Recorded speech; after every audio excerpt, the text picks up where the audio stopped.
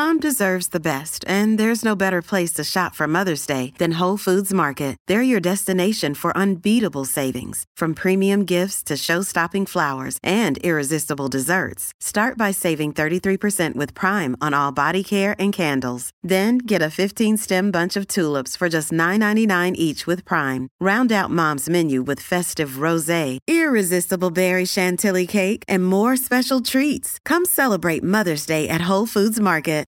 This episode is brought to you by La Quinta by Wyndham. Your work can take you all over the place, like Texas. You've never been, but it's going to be great because you're staying at La Quinta by Wyndham. Their free Bright Side breakfast will give you energy for the day ahead. And after, you can unwind using their free high-speed Wi-Fi. Tonight, La Quinta. Tomorrow, you shine. Book your stay today at lq.com. At Evernorth Health Services, we believe costs shouldn't get in the way of life-changing care, and we're doing everything in our power to make it possible. Behavioral health solutions that also keep your projections at their best? It's possible. Pharmacy benefits that benefit your bottom line? It's possible. Complex specialty care that cares about your ROI? It's possible. Because we're already doing it. All while saving businesses billions. That's Wonder made possible. Learn more at evernorth.com/wonder. Welcome to the New Books Network. Hello and welcome to the New Books Network. I am Dr. Melik Frataltay, a musician and a neuroscientist. My research focuses on deciphering the pathomechanisms of neurodegenerative and neurodevelopmental disorders. Today I will be your host, and we will be talking to Anne Mendelson about her new book, Spoiled: The Myth of Milk as Superfood. Mendelson's book is a history of the food she describes as drinking milk, referring to dairy animals' milk that is consumed in fluid form rather than as some kind of fermented sour milk or cheese. Contrary to popular belief, it never figured prominently in human diets until very recently. Mendelson argues that milk's rise to the status of nutritional mainstay, the first scientifically anointed superfood of the modern industrialized world, was one of the great flukes of food history.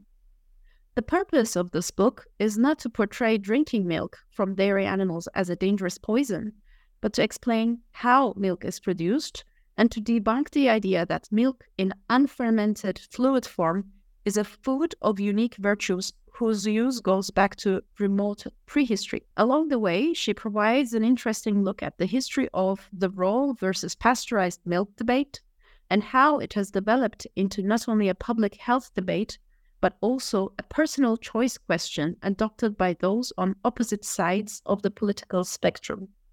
Ellen, thank you very much for joining us today, and welcome to the show. How are you? I'm fine. How are you? I am slightly ill, as you might have noticed already. But other than that, everything's great. So let's start with you first. Could you tell us a little bit about yourself, your background, your training? Well, I started out as a medievalist, studying the poetry of Geoffrey Chaucer. And a lot of people who write about food have similar stories of having begun in a completely different career and kind of accidentally wandered into food writing. Long story short, I married a freelance photographer and switched careers to book reviewing. And a close friend of my husband was the New York editor of Bon Appetit magazine, and she asked me to start reviewing cookbooks for the magazine, and one thing kind of led to another, and I found that I absolutely loved writing about food and the history of food. And how did you get interested in milk? How did you come to write Spoiled, and why now? Well, this may sound irrelevant or off the point, but I grew up in a part of the United States, a part of Pennsylvania, where there were lots and lots and lots of little farms where the people they grew a bit of everything. and they contributed to local markets in a small way. They would have some apple trees. There might be a pig or two, and there were always a few cows. You would see the milk cans sitting out, waiting to be picked up by a local dairy company at the, in the morning, possibly the afternoon. And that whole way of life is something that I miss to this day. Just seeing a landscape with different kinds of small farming going on and a few cows who are just behaving like normal cows, sitting in the pasture, coming into the barn to be milked in the morning and the evening. And this is all gone. And it may not seem relevant to this book, but it is. I always wish I could recreate that world. Sounds very relevant indeed, actually. And I see a lot of, I live in Switzerland, and I can tell you I see a lot of cows every day. So in Spoiled, you talk a lot about the biology and chemistry of milk, which I found really interesting, because one would assume we already know about milk, the contents and the nutritional value of milk. But you really get into detail on these topics. Could you maybe expand on that a little bit?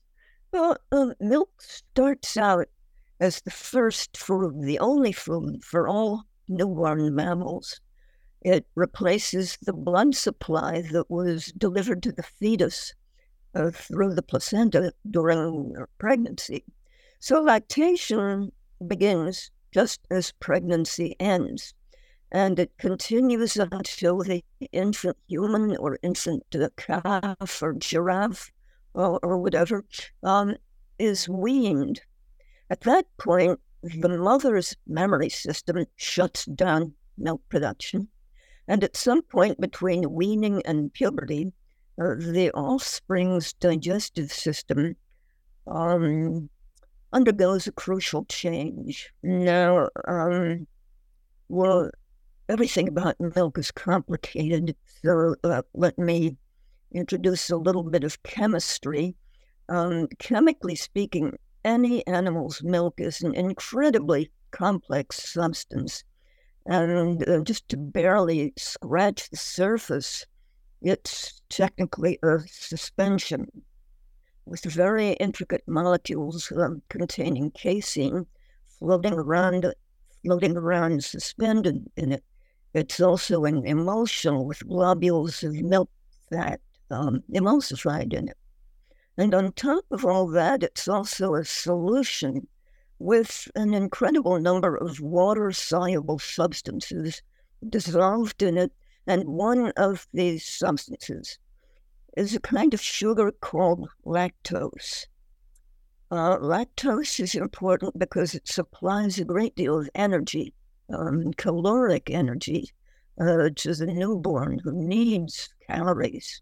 So as long as the baby is nursing, its digestive system secretes an enzyme called lactase that breaks down lactose into two simpler sugars, glucose and galactose. Sooner or later after weaning, the secretion of the enzyme shuts down. As a result, the little giraffe or human or calf or whatever loses the ability to digest lactose. And by the time the infant reaches adulthood, it would experience a lot of digestive distress, diarrhea, maybe nausea and vomiting, painful cramps, by trying to drink fresh milk.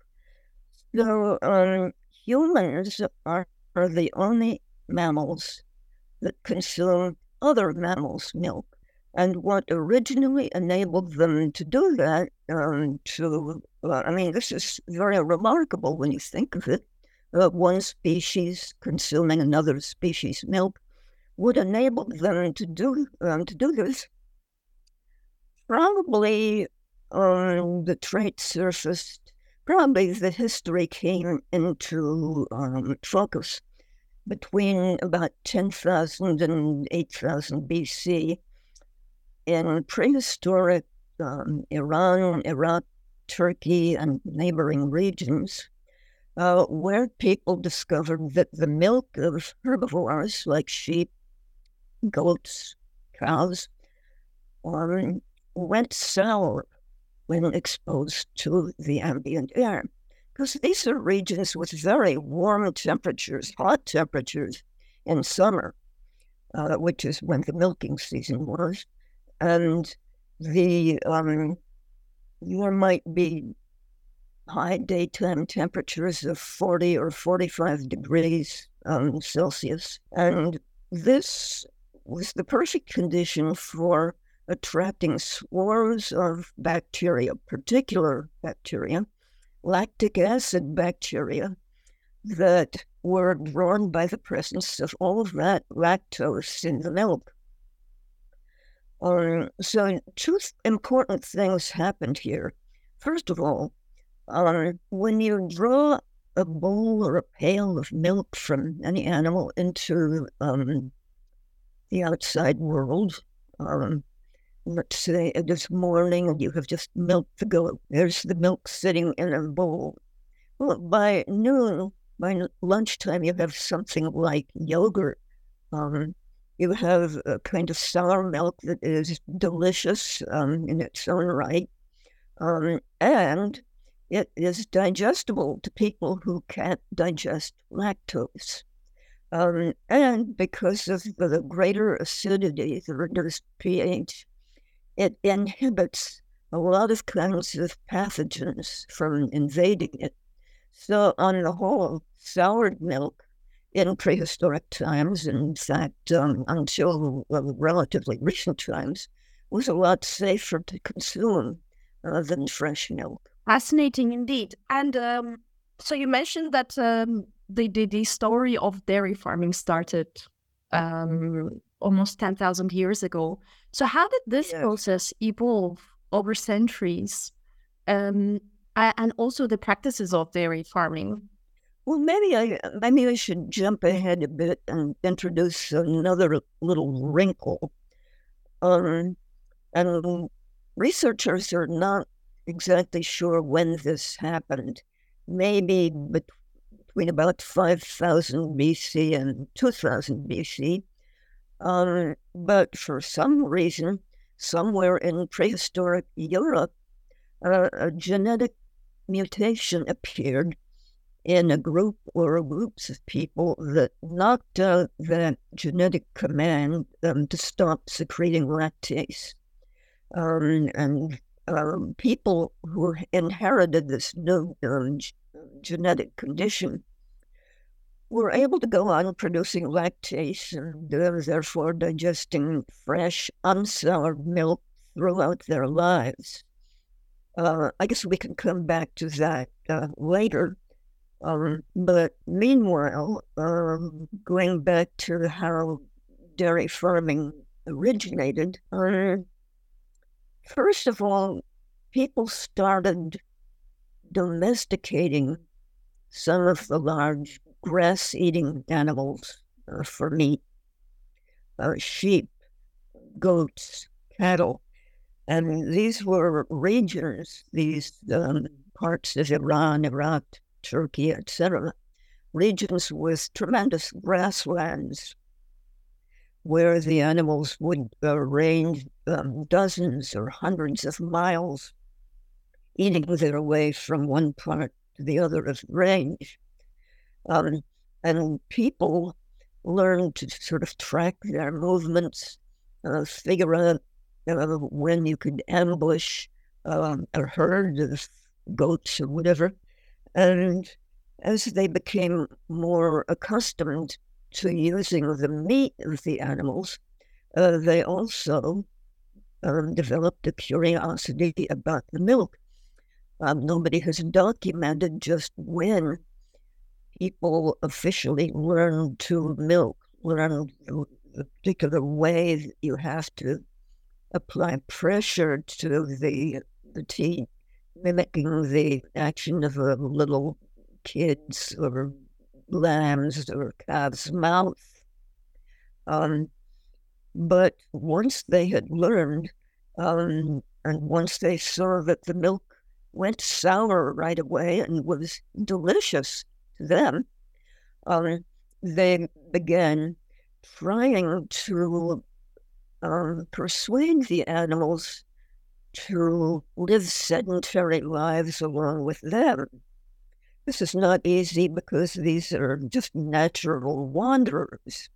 Left to their own devices, they would just go on eating their way across the great steppe of Eurasia or whatever realm of grasslands. So some people, some societies devoted themselves to trying to keep animals penned up and breeding in captivity, which is sort of the definition of domestication, while others learned to follow them on their migrations. They learned once they had domesticated horses, which happened probably 3,000 or 4,000 years after the other animals. Horses were the ideal instrument for letting people keep up with the migrations of naturally migratory milk animals. And this, the whole way of life of pastoral nomadism, it was going strong even 150 years ago. It keeps being wiped out more and more everywhere in those original lands of pastoralism. But one of the most interesting things about these pastoralists, these nomads, is that they are some of the most heavily milk-dependent societies anywhere in the world. The milk is always fermented, and it is usually the milk of horses, mares, which is kind of... That be the kumis? Hmm? The kumis? Yes. Kumis is made from mare's milk. I mean, real kumis, true kumis. So mare's milk, it has much more lactose. It has a tremendous amount of lactose compared with cows or goats or the others. And it has very little fat and very little protein. You could never make cheese from mare's milk. But it has so much lactose that under the right conditions, hot summer days, it ferments to release both carbon dioxide and alcohol. So it's effervescent and it's somewhat boozy. And in the middle of the 19th century, European scientists began to discover, this is a perfect cure for tuberculosis. Preventative for tuberculosis. It's a cure for anything. It is the elixir of life. It tasted a little peculiar, and it was impossible to make because the mares refused to give it any place except their own homeland. When it was taken to like St. Petersburg or Moscow, the mares just said, oh no.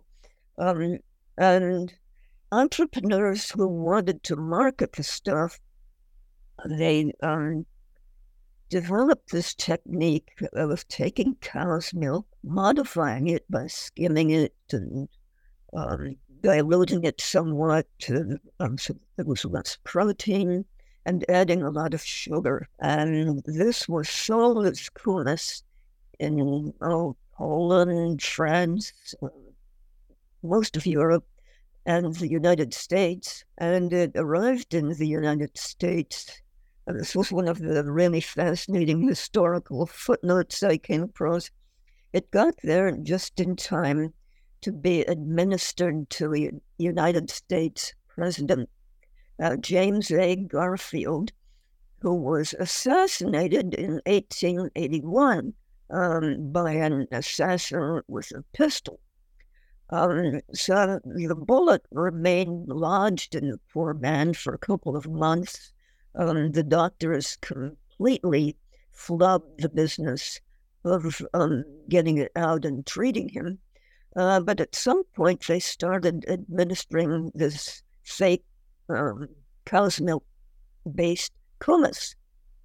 And the newspapers got hold of President Garfield treated with kumis. And of course, it instantly sparked a great market for kumis. Even people like Mark Twain were getting in on the act. And for a few years, there was a great kumis vogue in the U.S. It sort of died down after a while. And what about the yogurt? Well, yogurt came on the scene pretty soon after people were losing interest in kumis. First of all, there were a lot of an appreciable number of immigrants from the Ottoman Empire, many of them Armenians. And Armenians in the U.S. were isolating cultures to reproduce, to keep the culture. They were able to keep the culture going from batch to batch, efficiently enough to start selling it commercially. And they advertised it with slogans like the elixir of life and far more palatable than kumis. So shortly after that, along comes Ilya Michnikov in France. He was originally from Belarus, but he settled in France at the Pasteur Institute and became interested in digestive theories about how to prolong life by kind of policing what was going on in the colon. By this time, people knew enough about bacteriology to recognize that there were actual organisms in the human digestive system. So a theory was going around that food putrefies in the colon and it is a terrible evolutionary mistake and we would all be better without it. And Michnikov was highly interested in this thinking. And he decided, after he got hold of some yogurt produced by a Bulgarian colleague, that one of the particular organisms that had been isolated from yogurt was the key. They now call it Lactobacillus bulgaricus. And when it ferments milk by itself, it produces terribly, terribly sour, almost inedibly sour yogurt. But Mechnikov thought this acidity was perfect for knocking out all the enemy bacteria in the colon. And he allowed a French company to start producing what they called Yaourt, YAHOURTE,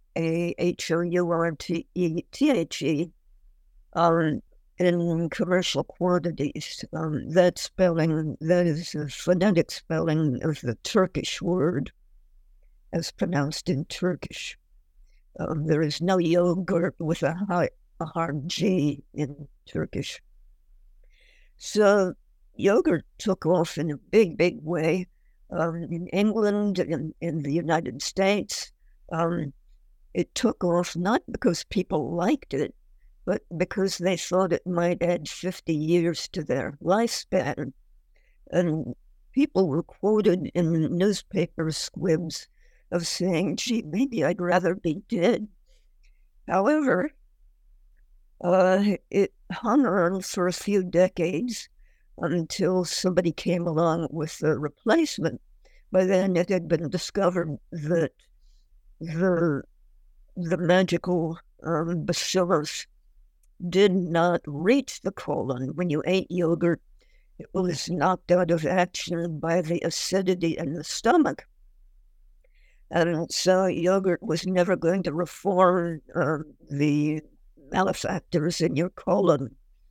However, an American scientist discovered a replacement called Lactobacillus acidophilus, which also is murderously sour, so acid that you don't know why anybody would really want to eat it, except that it's supposedly preventive.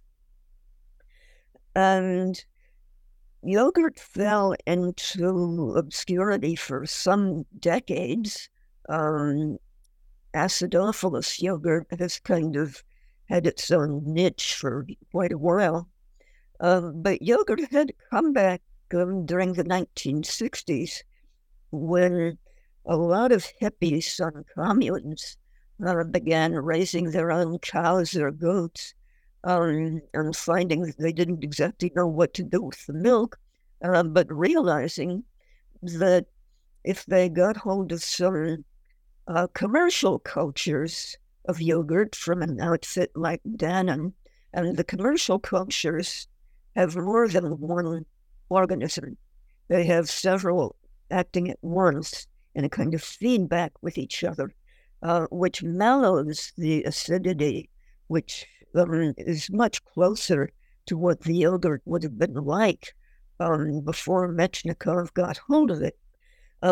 So yogurt again surfaced and acquired a reputation both as a health food for hippies and eventually sort of a snack for everybody as the yogurt companies learned to add more and more sugar to it.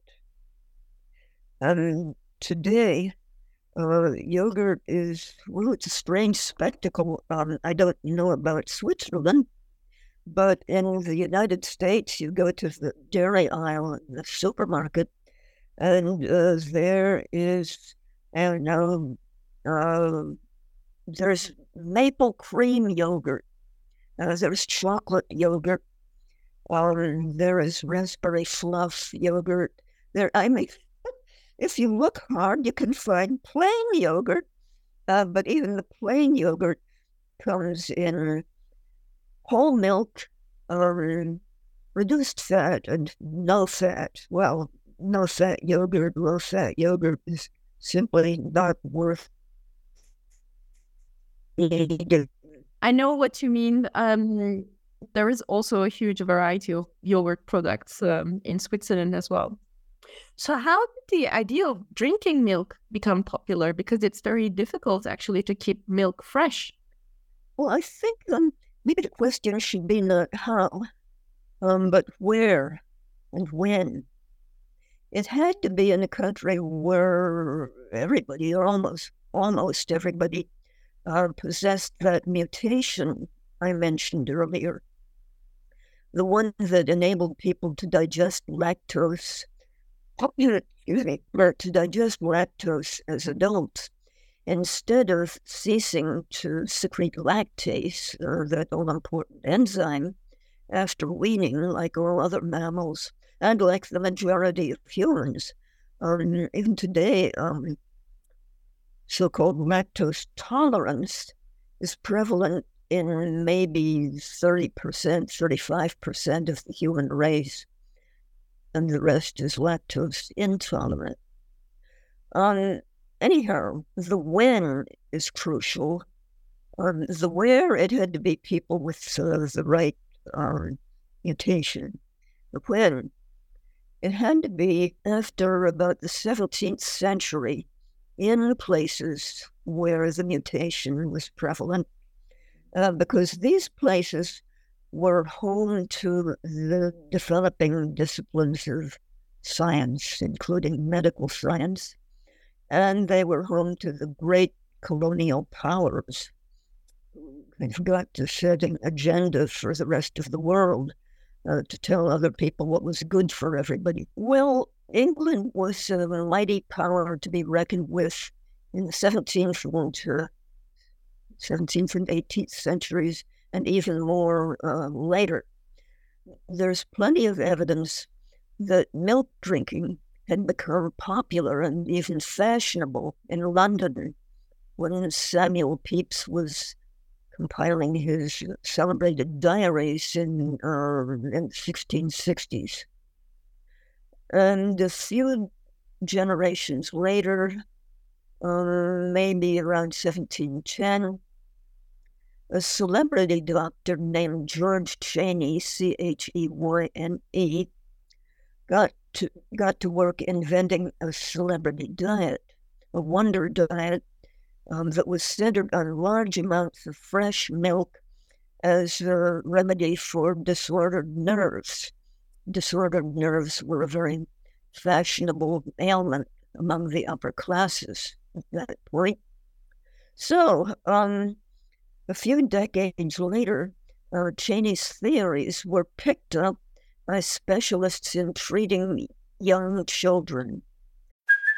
Hey, it's Kaylee Cuoco for Priceline. Ready to go to your happy place for a happy price? Well, why didn't you say so? Just download the Priceline app right now and save up to 60% on hotels. So whether it's Cousin Kevin's Kazoo Concert in Kansas City, go Kevin, or Becky's Bachelorette Bash in Bermuda, you never have to miss a trip ever again. So download the Priceline app today. Your savings are waiting. Go to your happy place for a happy price. Go to your happy price, Priceline. Another day is here, and you're ready for it. What to wear? Check. Breakfast, lunch, and dinner? Check. Planning for what's next and how to save for it? That's where Bank of America can help. For your financial to-dos, Bank of America has experts ready to help get you closer to your goals. Get started at one of our local financial centers or 24/7 in our mobile banking app. Find a location near you at bankofamerica.com/talktous. What would you like the power to do? Mobile banking requires downloading the app and is only available for select devices. Message and data rates may apply. Bank of America N.A., member FDIC. By about the year 1800, it was accepted wisdom that all children should drink cow's milk fresh by the pint or quart as absolutely the most important food that could be poured into a tender young system. And we're talking about fresh, unsoured cow's milk, because another tenet of this new belief was that sour milk was spoiled milk, and you had to avoid it at all costs unless you wanted to kill innocent children. So in reality, putting this kind of emphasis on unsoured milk put children's lives at risk. The problem was, the apostles of fresh milk for kids, what they ended up doing was creating a steeply increased demand long before there was any way to monitor the quality of the supply. The idea that fresh milk was an absolute necessity for all children trickled down from the upper classes to lower classes in urban neighborhoods, poor urban neighborhoods, not only in England, but in North America.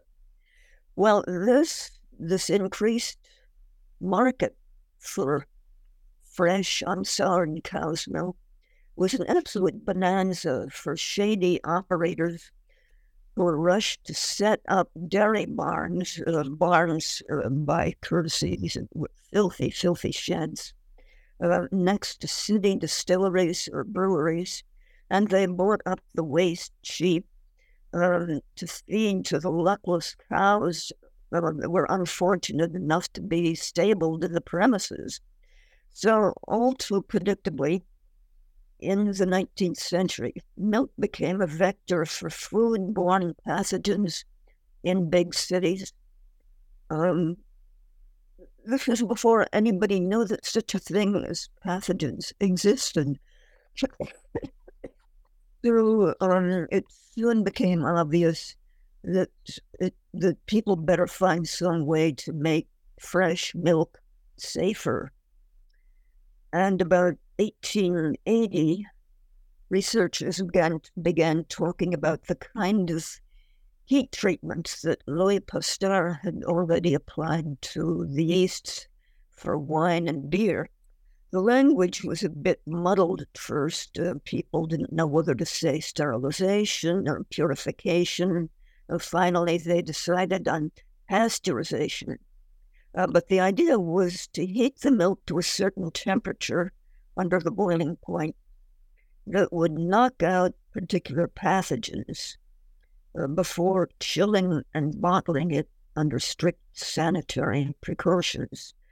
I mean, this was what enabled such a thing as a milk industry, a true milk industry, to take shape. And so how did the dairy industry and technologies respond to this demand for drinking milk? Well, by getting bigger and bigger and bigger and bigger and bigger, because between about 1910, 1915, there was an absolute cascade of discoveries by nutritionists about the wonderful nutrients that were contained in milk. Calcium, just more calcium than in any other common food. Lots and lots of protein, mostly in the form of casein. Vitamins, vitamin A, some of the B vitamins. And as a result, public health authorities started talking as if it was the absolute duty of every parent to pour target amounts of milk into every child, because otherwise the child was in danger of being insufficiently nourished with vitamin A, or not enough protein, or not enough calcium. Kid would get rickets. And the propaganda was so successful that generations of parents from then until now, or over the last 100 years at least, have thought that their child is going to be in terrible danger if a pint or a quart, preferably a quart, of fresh milk is poured into it every day. And this reputation of fresh milk, as opposed to solid milk or cheese, this reputation has never been damaged somehow. Milk has retained the reputation of a superfood, as mentioned in the subtitle of my book, and there is no other form of dairy product that is as culturally central to the United States, certainly, and to a lesser extent, other Western European nations, that is as culturally central and normative as drinking milk. Its position is, to say the least, exalted. So in Spoiled, you also talk about the formation of mega dairy farms and the selection for high-performing cows. Could you expand on that as well? Yeah. There was this push to expand more and more and more. And there could be no such thing as too much milk. The big danger was not enough milk. Well, it looked like a bonanza for dairy farmers at first. This was a surefire, get-rich-quick product. Except there are things about milk that make it very difficult to make a reliable living from it. That is fresh, unsoured milk. It's always going to be a buyer's market. It's never going to be a seller's market, because the product is so perishable. It is so bulky. It is so hard to handle, so subject to bacterial invasion and other dangers. that you have to spend an awful lot of money to produce it safely. The farmers kept being told, well, just expand your herd. You have a larger herd, you'll have a larger income. You'll be able to invest in things like a milking machine, which is more sanitary than hand milking. You'll be able to invest in a tank for chilling the milk, refrigerating it until the dairy company comes and picks it up. Every time the farmers decided to take the experts' advice and expand production, they found that they were not keeping up with production costs. It was sort of a race or a game in which they were almost bound to be defeated. So the economies of scale that kept being urged on the dairy farmers ended up by almost transforming cows out of anything you would recognize as a cow. The sole purpose of a cow was to give as much milk as you could possibly squeeze out of her.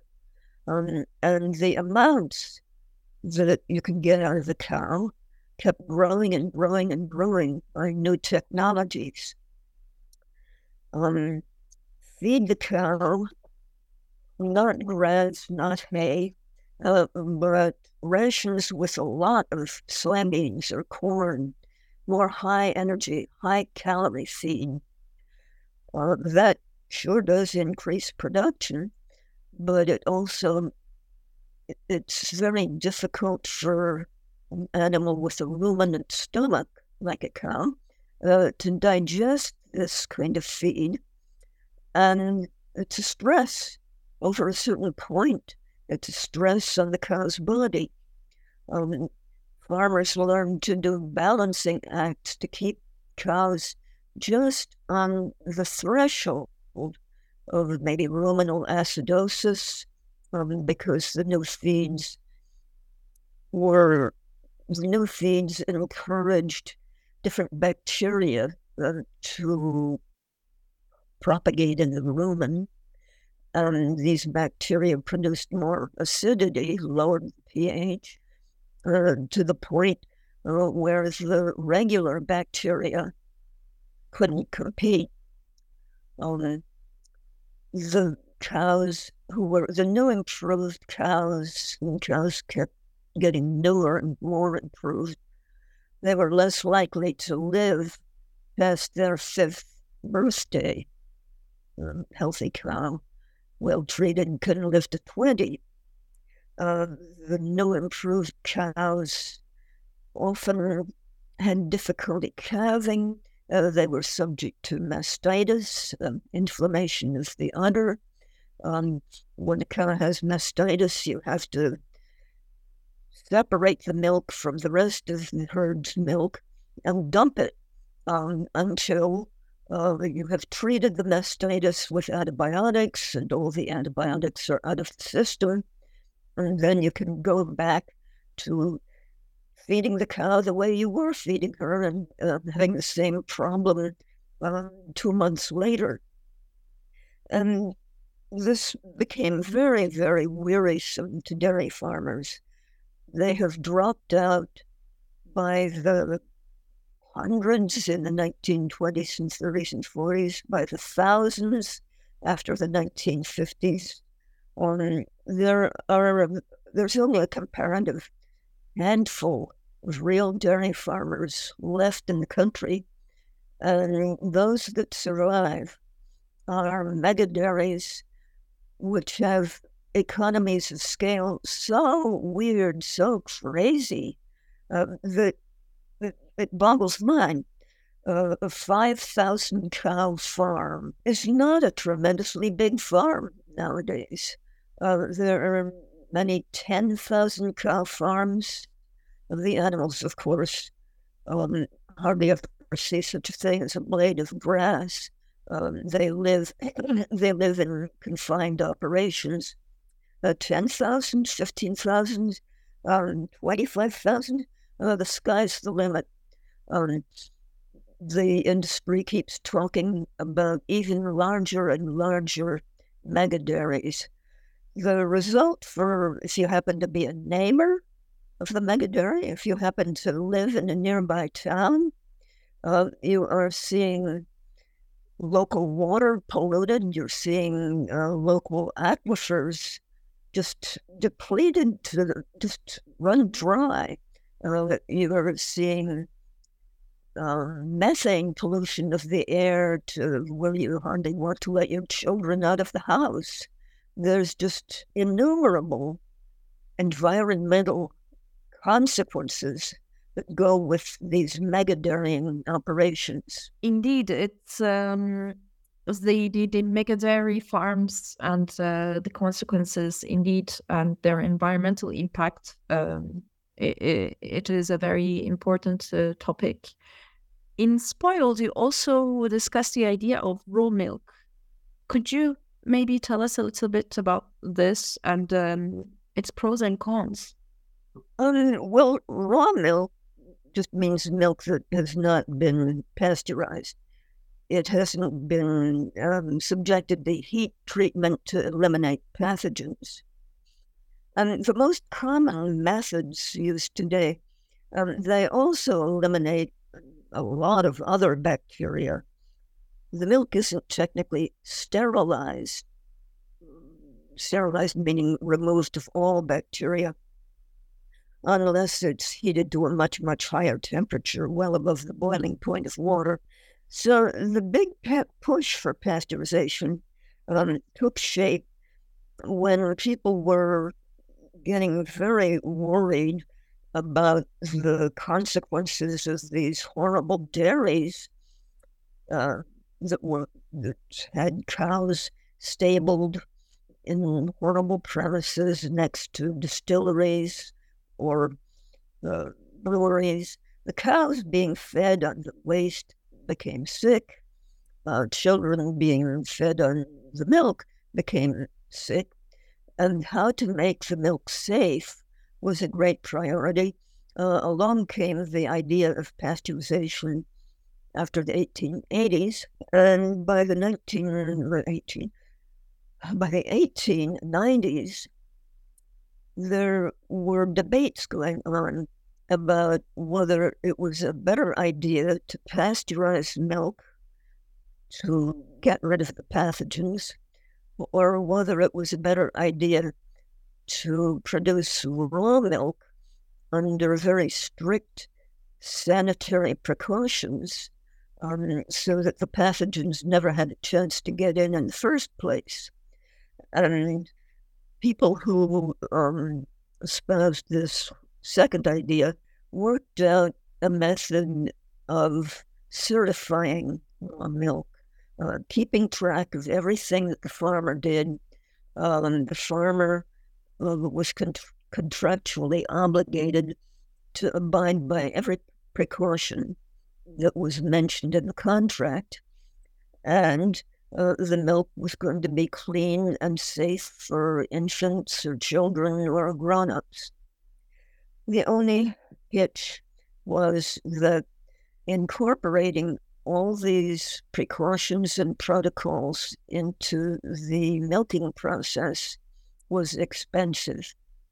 It was so expensive that by about 1910, 1915, everybody could see that certified raw milk was being priced out of the market. The certified proponents kept arguing, our milk is really clean. Pasteurization causes chemical changes in the milk. Pasteurization is just an excuse for covering up sloppy milk because everything comes out in the wash.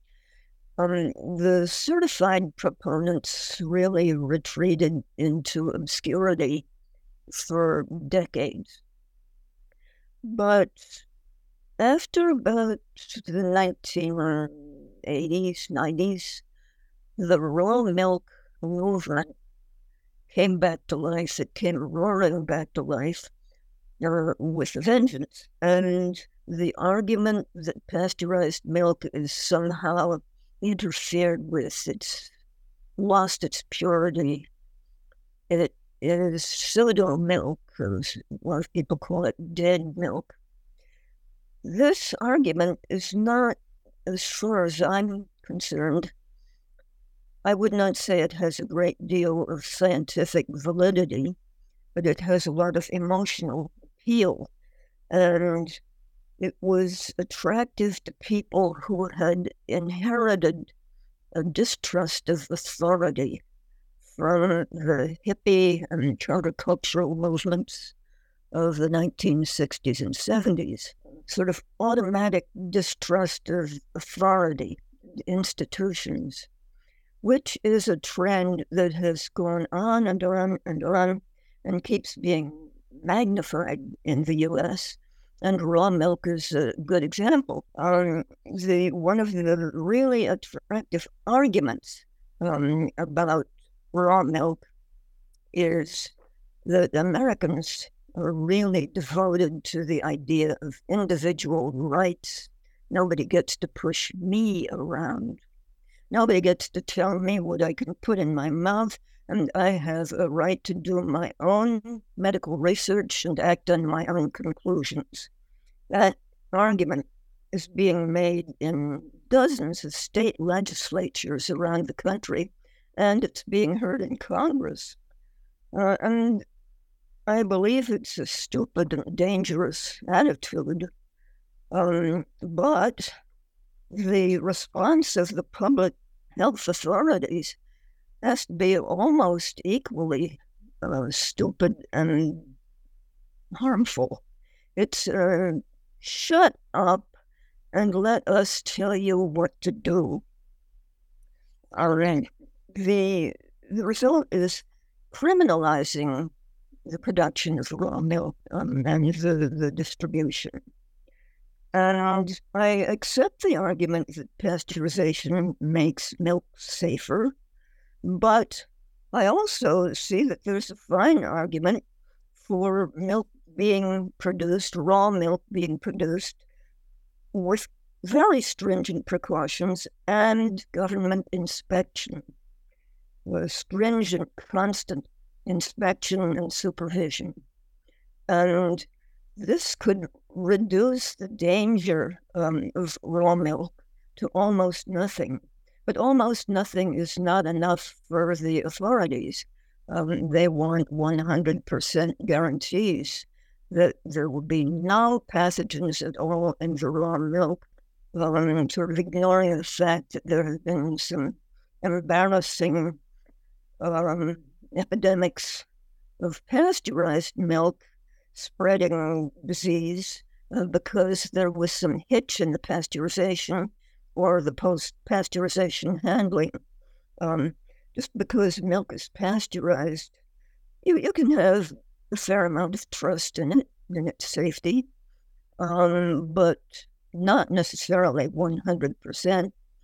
And I must say that unhomogenized milk, unpasteurized milk, tastes more like milk. The way milk is produced, commercially produced, is the way it appears in supermarkets. It has been manhandled so much that it's lost a great deal of the appeal of milk. The raw milk guys also, they are among the few voices speaking up about the treatment of dairy animals and the environmental pollution, environmental degradation caused by the mainstream industry. So I think they have a certain amount to be said on their side, and I wish instead of yelling at each other in unproductive harangues, the proponents and opponents could have rational conversations. I agree. And I think I don't remember the taste of unhomogenized and unpasteurized milk. So it's quite interesting to speak about. Well, milk is, earlier I was saying that milk as we get it in the U.S. supermarkets, it's been chemically, it's been industrially processed to an extent that it doesn't really resemble the milk that comes out of a cow.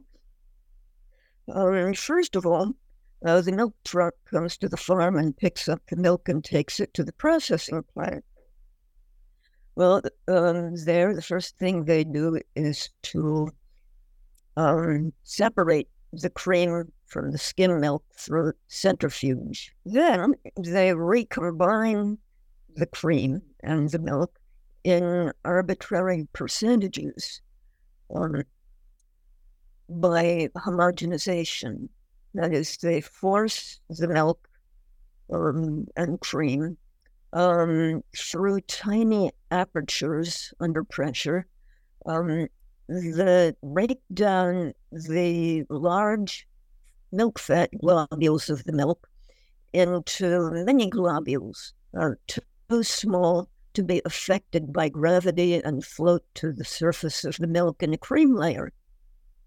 So most people in this country have never seen milk with a cream layer. It would be a great surprise.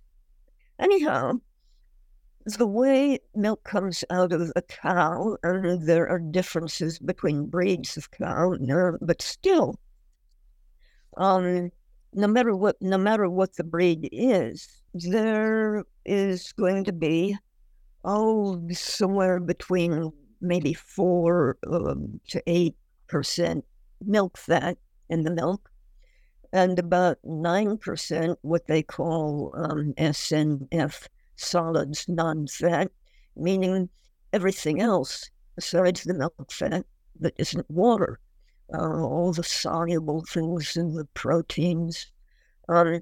So that can easily be 9% in normal cow's milk.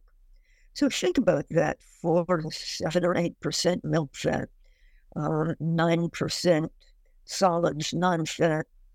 What they call whole milk, but is officially allowed to be sold as whole milk in this country, has 3.25% milk fat.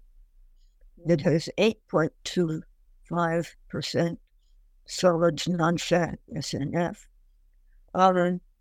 This is just amazing. This is not like, this stuff does not taste like milk. It doesn't look like milk because of the cream layer. And it's a poor substitute for real whole milk.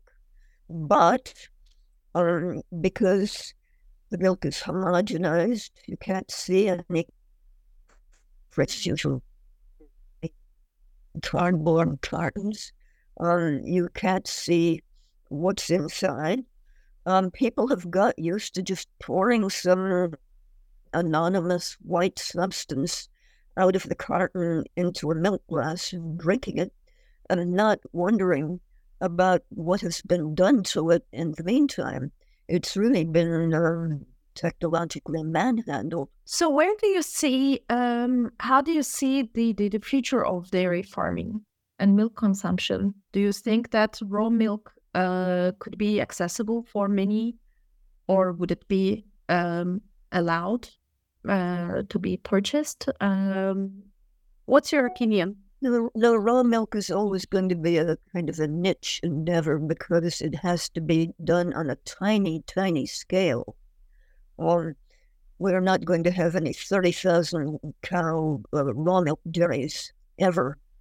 No mega dairies. In fact, that's one of the great things about the raw milk movement.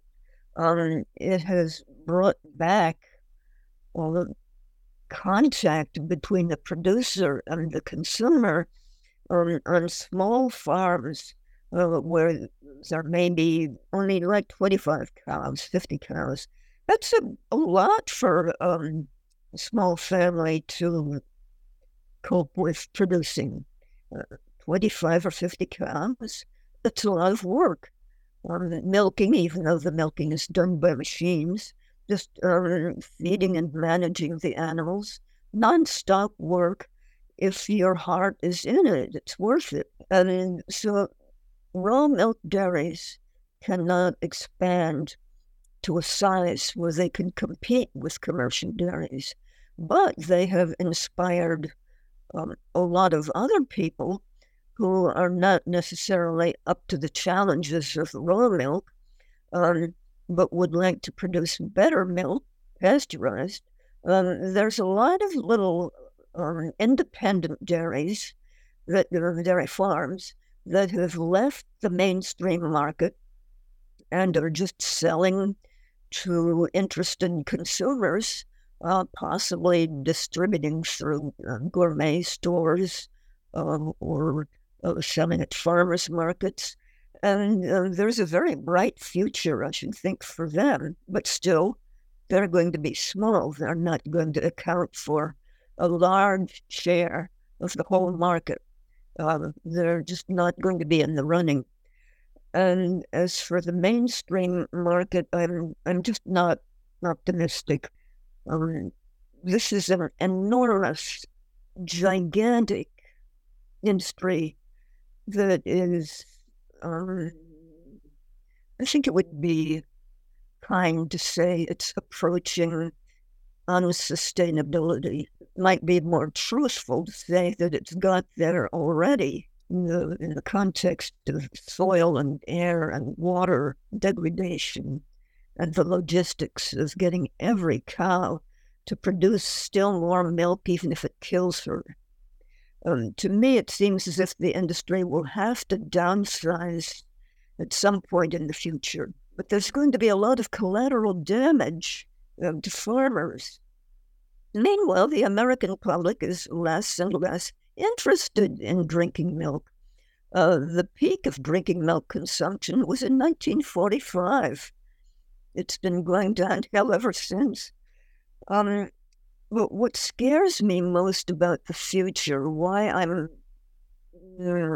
pessimistic, let's say, it's how eagerly the Western industrial model of milk production and distribution is being welcomed by other nations, developing nations in the Far East, South Asia, Africa, South America. China is already home to some of the world's biggest, most polluting mega farms, and the government has persuaded citizens that consuming a lot of drinking milk, whether they can digest it or not, is going to contribute to Chinese national power. In Eastern Africa, there are breeds of cattle that were developed by generations over the centuries of pastoral nomads, and that are adapted to the local climatic conditions.